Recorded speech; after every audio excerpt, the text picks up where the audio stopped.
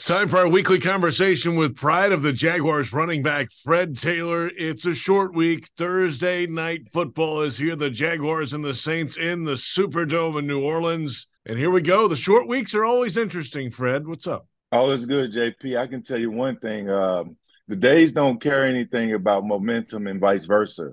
Hey, these guys are on a hot streak, man. They got to find a way to keep it going. They got to dig in deep. Short weeks do require that. We spoke about it on the post-game show, the mental toughness. Yeah, physically, football is grueling. We all know that part about it. But the mental aspect of it is so underrated, whereas, guys can lose themselves from being physically just drained.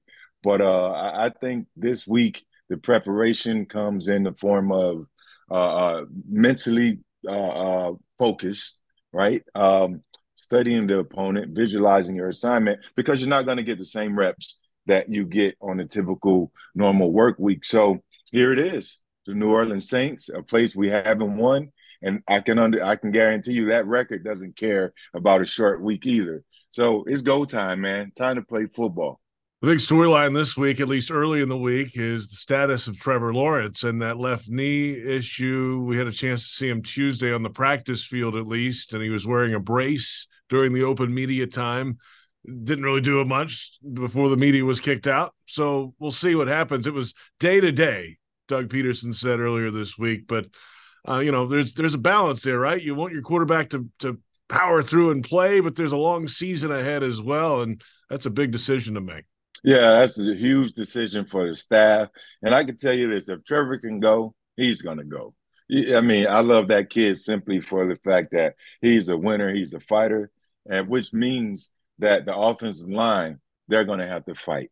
Looking back, they're going to say, we got our guy back there. He's showing so much heart, trying to be there for us.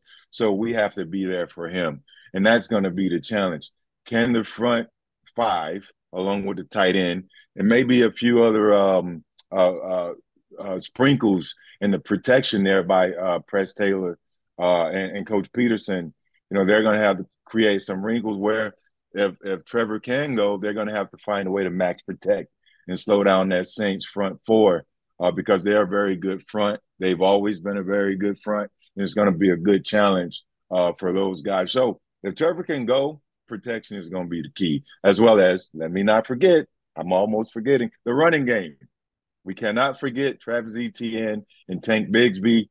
Those guys are going to have to step up tremendously.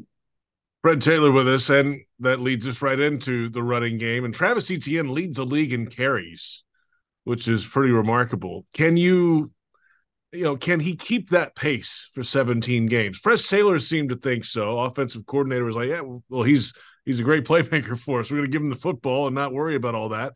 Can a running back handle that type of load anymore? Well, it all depends. It's relative, right, JP, to where we are in the sport.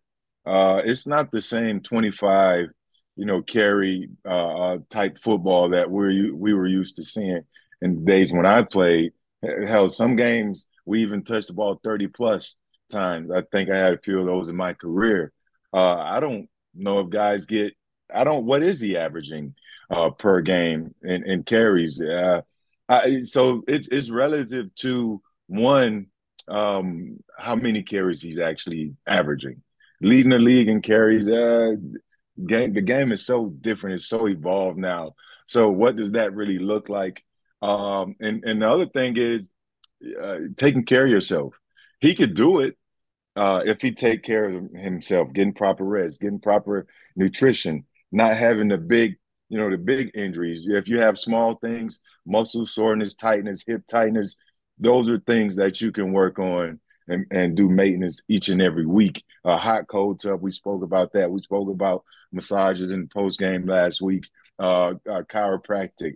The science has changed too, along with the game. So we had ancient stuff when I played. Seems so long ago. These guys have amazing medicine, and the game is just evolving. It's gotten better and better and faster. These guys are healing faster. Looking at Saquon back Sunday night for the Giants, I'm like, whoa, huh? Why is he even out there? But that's the medicine. That's the sport. If he can handle it, they're going to dish it out to him, and I think he's ready for the challenge. Hell, he's only really in year two. He didn't play a rookie Okay. year, Yep.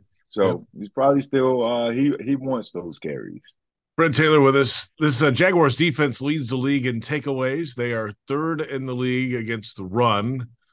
That's what they wanted. They wanted to be a good run defense. They wanted to take the ball away. They're doing that at a very good pace so far. What does the Saints offense have to offer? Is Alvin Kamara still Alvin Kamara? I love AK. Alvin Kamara has, always been one of my favorites. There's a new regime there. It's a different style of offense than what he had under Coach Payton. He had a quarterback who can really throw the ball, and Drew Brees, which takes some pressure off you, as a running back when you can have someone back there that can sling it like as such. I think talent wise, he's the same guy. He hasn't lost any quickness. He still gets power downhill through his vision and his decision making. He's a one cut type of back. He could do that. So you can't let him loose. You can't let him off the hook.